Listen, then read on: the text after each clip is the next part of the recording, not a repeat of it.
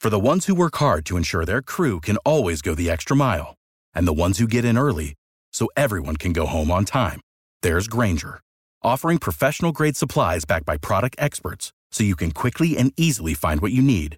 Plus, you can count on access to a committed team ready to go the extra mile for you. Call, click Grainger.com, or just stop by. Grainger, for the ones who get it done.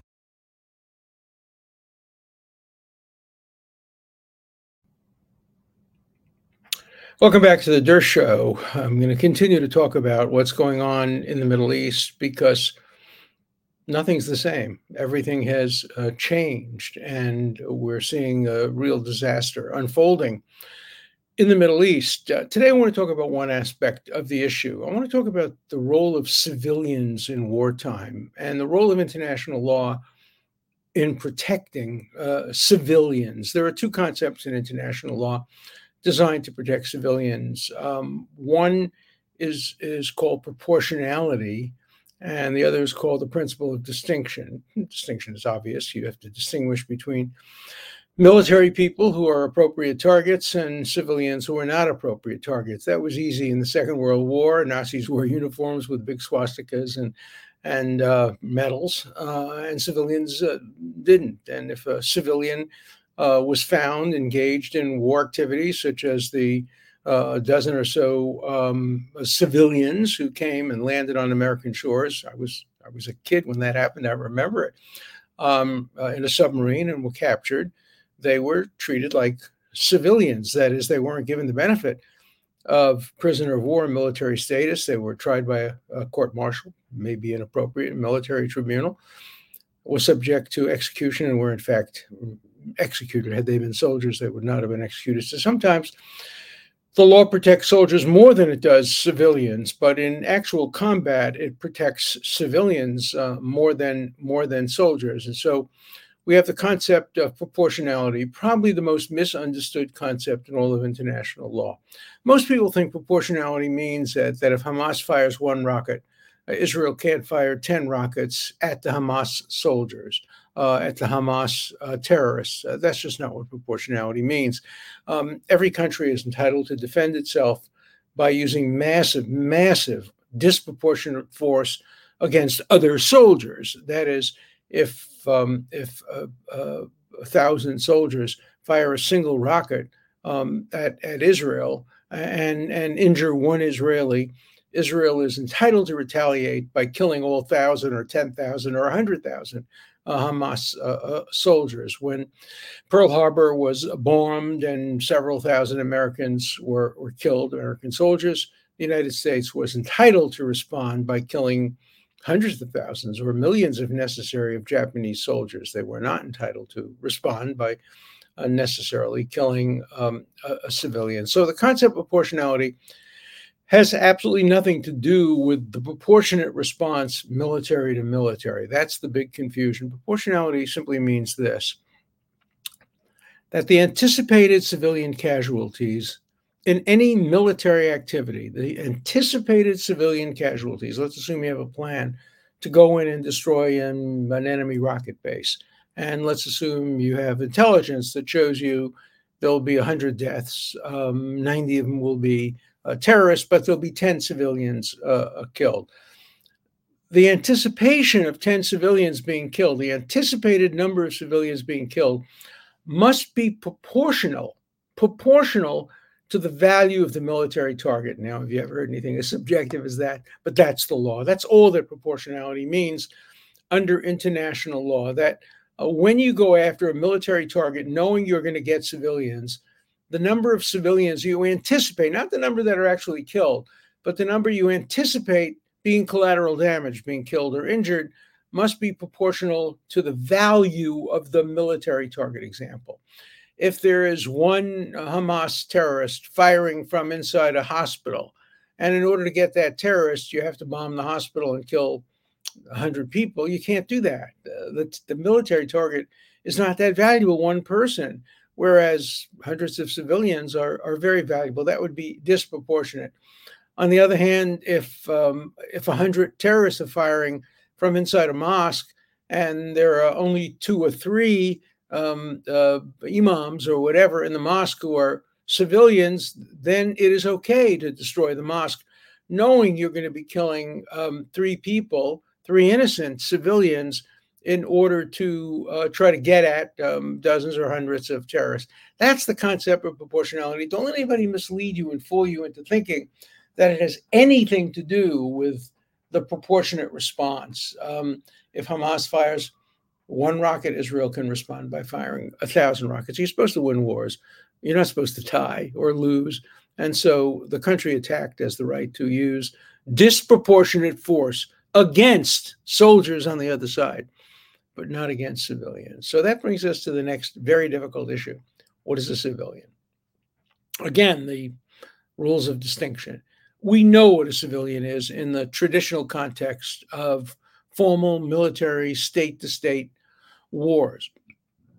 Has to be somebody who is wearing a uniform, identifies himself as a member of the military, is bearing arms as a military soldier or performing some other function as a military soldier. And a civilian is somebody who's just home taking care of the kids or at work doing a job. Now, when you try to apply that in the context of Hamas, it's quite difficult. Hamas terrorists work as bakers and sewage workers and construction builders 20 hours a week or 25 hours a week. And then they put on their little green bandanas and they murder children, rape women, and kidnap civilians. So who's a civilian and who's a terrorist is not as clear as it is in the concept of ordinary militaries. First of all, a terrorist himself is not a military. Terrorists don't get the benefit of prisoner of war status. If you catch a terrorist, you can put them on trial as criminals, and if the law allows execution, you can execute them. The law of war doesn't prohibit that. But what is a civilian in the real world? Take Hamas, for example. There are Hamas terrorists. That is, there are people who actually, fire the rockets. They're terrorists. They're the people who went to the kibbutzim and murdered and slaughtered all these people. They're not civilians. They're terrorists. But what about people who gave them weapons? What about people who allowed them to store weapons in their homes? What about people who provided financial support for Hamas? What about people who paid the families of terrorists if the terrorists were killed, as many do? In fact, the government of the Palestinian Authority does that. It pays the families of terrorists. Pay for slay is the name of the concept. Are they civilians or are they terrorists? Well, obviously, it's a continuum. And I devised that concept about 20 years ago in a book I was writing. And I coined the term continuum of civilianality. It's an awkward term. Continuum of civilianality. So obviously, at one end of the continuum is a 3-year-old baby. There's nothing criminal about a 3-year-old baby. But what about a 16-year-old person who helps load the rockets? What about a 30-year-old who contributes part of her pay for Hamas? There is a continuum. Maybe it'll be clearer if we remember a famous case. You remember the movie The Accused with Jodie Foster? It's based on a real case, a rape case in Rhode Island. What happened, it was a terrible situation. A woman played by Jodie Foster, but a real woman, was raped in a bar in Rhode Island. And they were the two people who actually raped her, who penetrated her. Obviously, there's no continuum there. They're as guilty as anybody could possibly be. But then there were people who held her down, who actually held her down. They're clearly accomplices. They're on the continuum of guilt.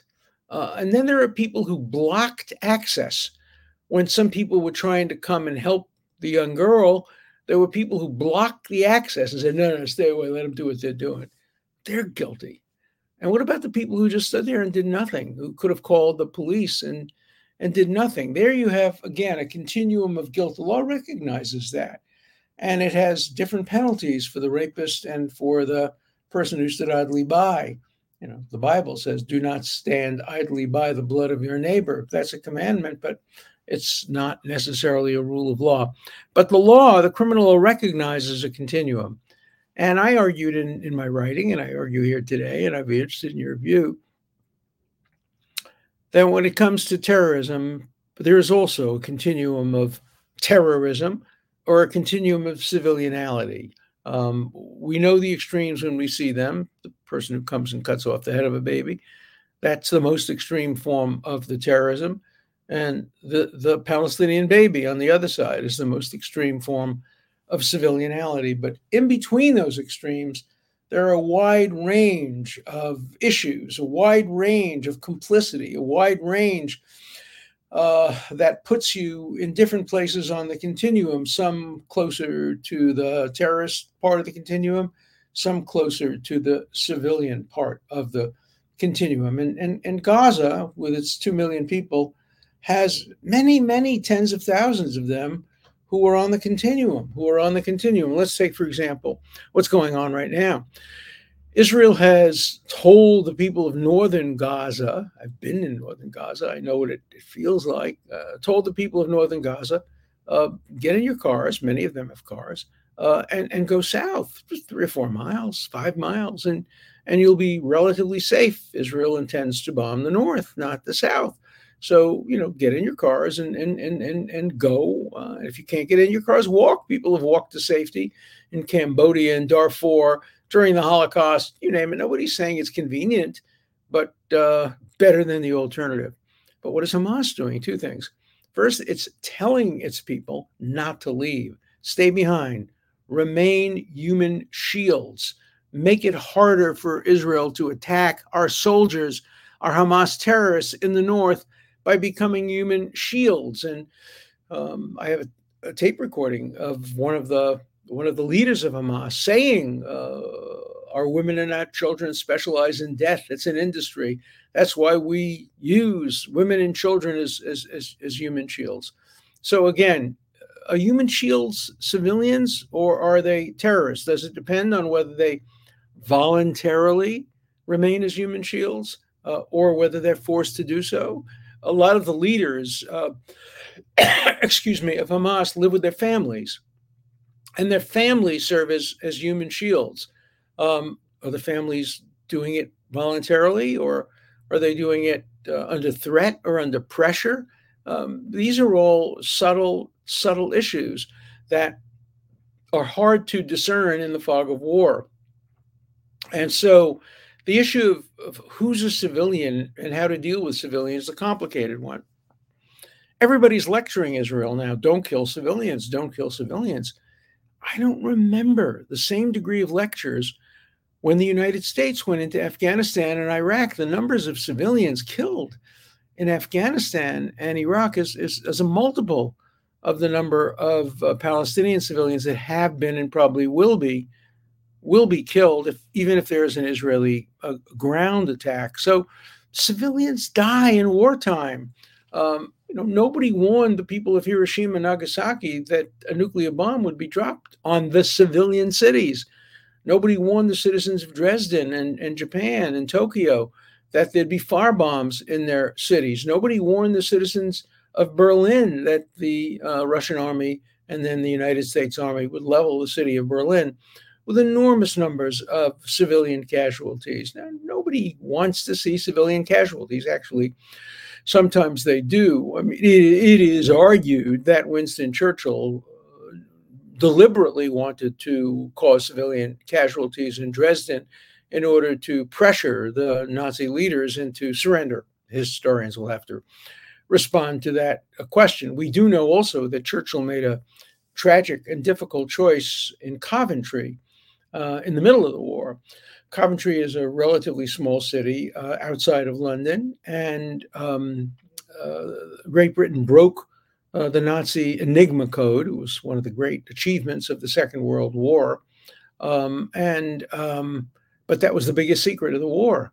And as a result of breaking the Enigma Code, Churchill learned that the Nazis, the Luftwaffe, was planning to bomb the civilian city of Coventry. He could have given them a warning, but he decided that if he gave them that warning, the Germans would know about it.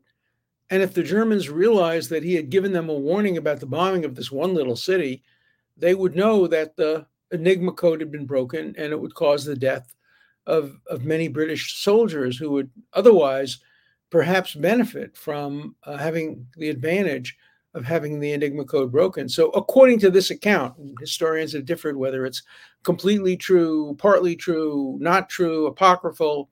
The evidence seems to suggest that it's at least partly true. And even if it isn't true, it's a perfect, we law professors like to use hypotheticals, hypothetical that you have to answer. Should a prime minister refuse to notify civilians who would be killed in order to save the country from having the Enigma Code theft by England being disclosed? Hard question. It's always hard to balance civilian lives versus military lives. Obviously, the law is clear if you have a clear choice between civilian and military lives. In most contexts, you prefer the lives of military. After all, they've signed up, although many of them are conscripted. It's part of their job to put their lives at risk. It's not part of the job of a 22-year-old housewife to put her life at risk. And so generally, the law and morality elevates the life of civilians over the life of military, but not in every case. Not in every case. As I mentioned before, there's one instance where they elevate the life of the military, or maybe others as well, over the lives of civilians. When a military person is captured, he's entitled to be treated as a prisoner of war. Whereas when a civilian who has waged war in some way, either as a spy or aided in the war effort as a civilian, they're not entitled to prisoner of war status. So in that case, the military is preferred over civilians, but in most cases, civilians are preferred over military. The tragedy is that Hamas decides what the ratio of civilians to terrorists will be. They're the ones who hide their terrorists among civilians, and they admit it. It's open. They brag about it. Our civilians are shaheeds. They're martyrs. They want to die. Death to them is like life to you. They love death. So Hamas makes that decision, and so every person, every human shield that's killed by an Israeli shell or an Israeli bullet is the complete responsibility of Hamas. Israel should take as much care as it can, but it can't jeopardize the lives of its civilians and its soldiers. And in one of the articles I wrote this week, I've written 10 articles this week since the terrible events of last Saturday, and I've completed a book. The name of the book is The War on Jews. I sent it in today to the publisher. It should be out in about 10 days. Maybe it'll break the record for the quickest book ever published. I don't know. I'm trying to find the cover for it. I don't think I have it right here. It'll take too much time to find, but maybe I'll put it on tomorrow. We have a cover, and it's a book with a lot of information. I'll mention it to you when it's available. It's not yet available. I just sent it to the editor, who's editing it now. But I've written about these issues now for more than 40 years, and I wrote a book called Preemption. I wrote a book called Why Terrorism Works. I wrote a book called The Case for Moral Clarity.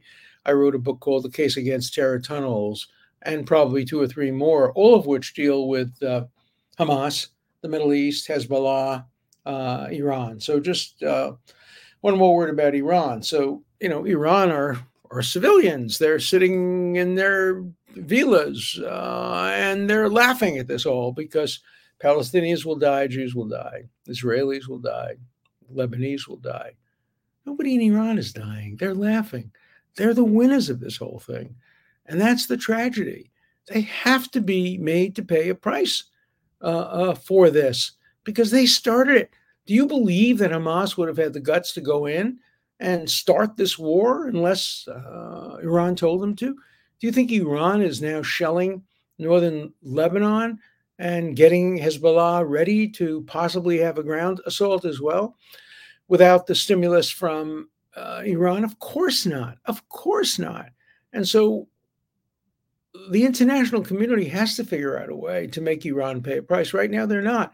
Fortunately, the United States finally, temporarily at least, did the right thing in freezing the $6 billion that the administration promised the Iranians to unfreeze in return for the return of 6 American hostages, if I remember the number. It'll probably never be unfrozen. But what's $6 billion to the Iranians? That's a couple of days of oil. And the notion that they would use that money for humanitarian purposes. They have plenty of money to use for humanitarian purposes. Of course, money is fungible, so that money would go into terrorism, would go into murdering Jews. It's the double standard is just outrageous. And I fear for America as well. I have for years, you've heard me on the show, talk about the failure of American universities to be moral and to be neutral, to be objective, how they have become propaganda mills for the hard left, including the hard Hamas and left. And boy, if there was ever proof of that, Harvard University, 30 student organizations, the blood is still flowing from the beheaded babies. And they're issuing a statement, 30 organizations, including Amnesty International at Harvard, and women's groups and gay groups, you name it, the traditional people you would expect, said the entire blame, not part of the blame, the entire blame for these beheadings and these rapes is with Israel. Can you imagine if students, groups, say a Ku Klux Klan group, a white supremacist group, a neo-Nazi group, existed at Harvard and said, well, I know women have been raped, but it was their fault that they were raped. I know gay bars have been shot into, but it's their lifestyle. Sure, blacks have been lynched, but they were lynched because they were uppity. The idea of blaming the victims of rape and lynching and kidnapping is so obnoxious. And when I saw these 30 student groups signing it, I had a terrible thought. I said to myself, although I've been gone from Harvard for 10 years, these are the kinds of students I had in my classes. And I couldn't help thinking of Nazi Germany, where Jewish professors in the great universities of Berlin and other places, and Stuttgart and others, Frankfurt, these great universities, these Jewish professors, students helped them answer the gas chambers, became Nazis, and murdered them and their children. And I stood there and I was thinking about my own students. Oh my God, how could a Harvard student, how could any rational human being sign a statement putting the blame for rapes and beheadings on the rapists and those who are being beheaded, or on those who are kidnapped, being held as hostages? We now know there's close to 200 being held as hostages, and that, of course, changes everything in how Israel can conduct a ground war, because these hostages, too, will be used as human shields, and they certainly can't be. I'm sure these 30 students, groups, would blame the Israeli hostages if any of them got killed. Oh, what were you doing at that concert? Let's remember, too, what that concert was. It was a peace concert. It was a concert by people who want a two-state solution, who are opposed to the current government of Israel, many of them in the kibbutzim likewise. The terrorists didn't care. As long as you were a Jew, by any definition of Jew, you were an appropriate target to have your head cut off, to have your wife raped, to have your child beheaded, to have your brother kidnapped. As long as you were a Jew, that's the only question that mattered. It didn't matter what your politics were or what your ethnicity was, whether you were a Sephardic Jew whose ancestors lived in Palestine before Muhammad was born. or whether you were an Ashkenazi Jew whose family came before the Second World War or after the Second World War. That's what bigotry is about. It doesn't matter who you are. It doesn't matter what your personal qualities are. If you're a Jew, you deserve to die. That's what racism in the South was. If you're a black, you deserve to be lynched. If you're gay, you deserve to be, you name it. And that's what's going on. And to call it anything less than bigotry is to blink reality. So there are a number of interesting questions and comments. A lot of them were repetitions of the same stuff I've had before. Look at how good Republicans are to Israel, how bad the Democrats are. Why don't you become Republican? Why are you still a Democrat? Well, isn't always the case. Ron Paul has not been so good on this issue. On the other hand, Biden has been very good in this issue, and Tony Blinken has been very good. I do not want to see this become a partisan issue. I want it to remain a bipartisan issue. Professor, you do a great job teaching us about the law because you do it in a methodical and dispassionate manner. When you represented alleged murderers, you made the point everyone is entitled to representation despite the pain to the victims' loved ones. I love to listen to your show because you objectively analyze the law. But is it possible that you might not be able to objectively discuss Israel-Hamas struggle? Maybe this violence is too close to you personally. Well, it's close to me personally. I have cousins who are serving in the IDF. I have family that lives in Israel, but I don't believe that I can not be objective. I think I am objective. People forget, the history.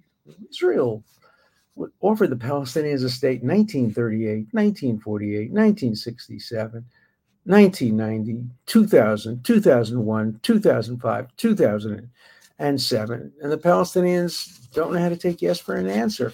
This is not a two-sided issue. This is completely a one-sided issue. I agree, Dersh. You are not innocent if you are complicit. Well, that deals with what I talked about today. On your podcast on Monday, can you please address the question of whether the siege of Gaza is allowed under international law? Let's remember throughout history, sieges have been permitted.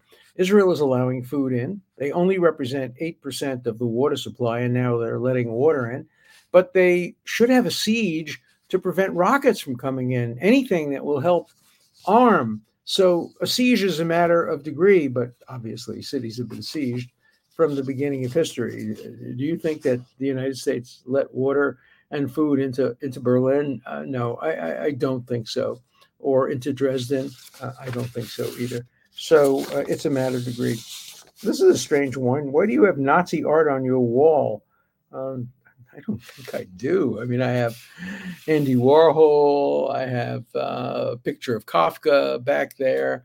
I have a lot of interesting stuff, but no, I don't think I have any Nazi art, either art done by Nazis or art stolen by Nazis.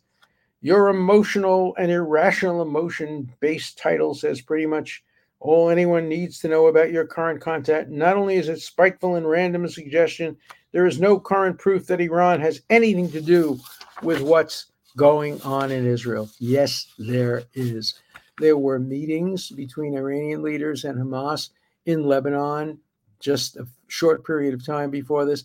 Everyone knows that Iran is funding completely Hamas and Hezbollah. And we have to not evade reality there. They are the villains behind this. U.S. is not going to jeopardize itself for Israel. Israel will have to defend itself, but we will provide money, arms, and logistical assistance for sure. I think that's all that's needed. I mean, Israel has a very good army. Mostly they're ordinary folks like you and me or our children. They're reservists. They're called up. 350,000 of them were called up. And Israel hasn't asked for any arms. Hasn't asked for any boots on the ground. They've asked for arms. They've asked for bunker busting bombs if necessary. They've asked for a lot of equipment, and they've asked for diplomatic support. And the United States has given it. And again, let's keep it a bipartisan issue. Let's not use this as an occasion, either in Israel, which is divided, much like the United States is divided, or in the United States to try to blame one party or the other. The blame is entirely on Hamas, and that's where it should stay. See you tomorrow. For the ones who work hard to ensure their crew can always go the extra mile, and the ones who get in early so everyone can go home on time, there's Grainger, offering professional-grade supplies backed by product experts so you can quickly and easily find what you need. Plus, you can count on access to a committed team ready to go the extra mile for you. Call, click Grainger.com, or just stop by. Grainger, for the ones who get it done. Step into the world of power, loyalty, and luck. I'm gonna make him an offer he can't refuse. With family, cannolis, and spins mean everything. Now, you wanna get mixed up in the family business. Introducing The Godfather at ChumbaCasino.com. Test your luck in the shadowy world of The Godfather slot. Someday, I will call upon you to do a service for me. Play The Godfather, now at ChumbaCasino.com. Welcome to the family. VGW Group. No purchase necessary. Void where prohibited by law. See terms and conditions. 18+.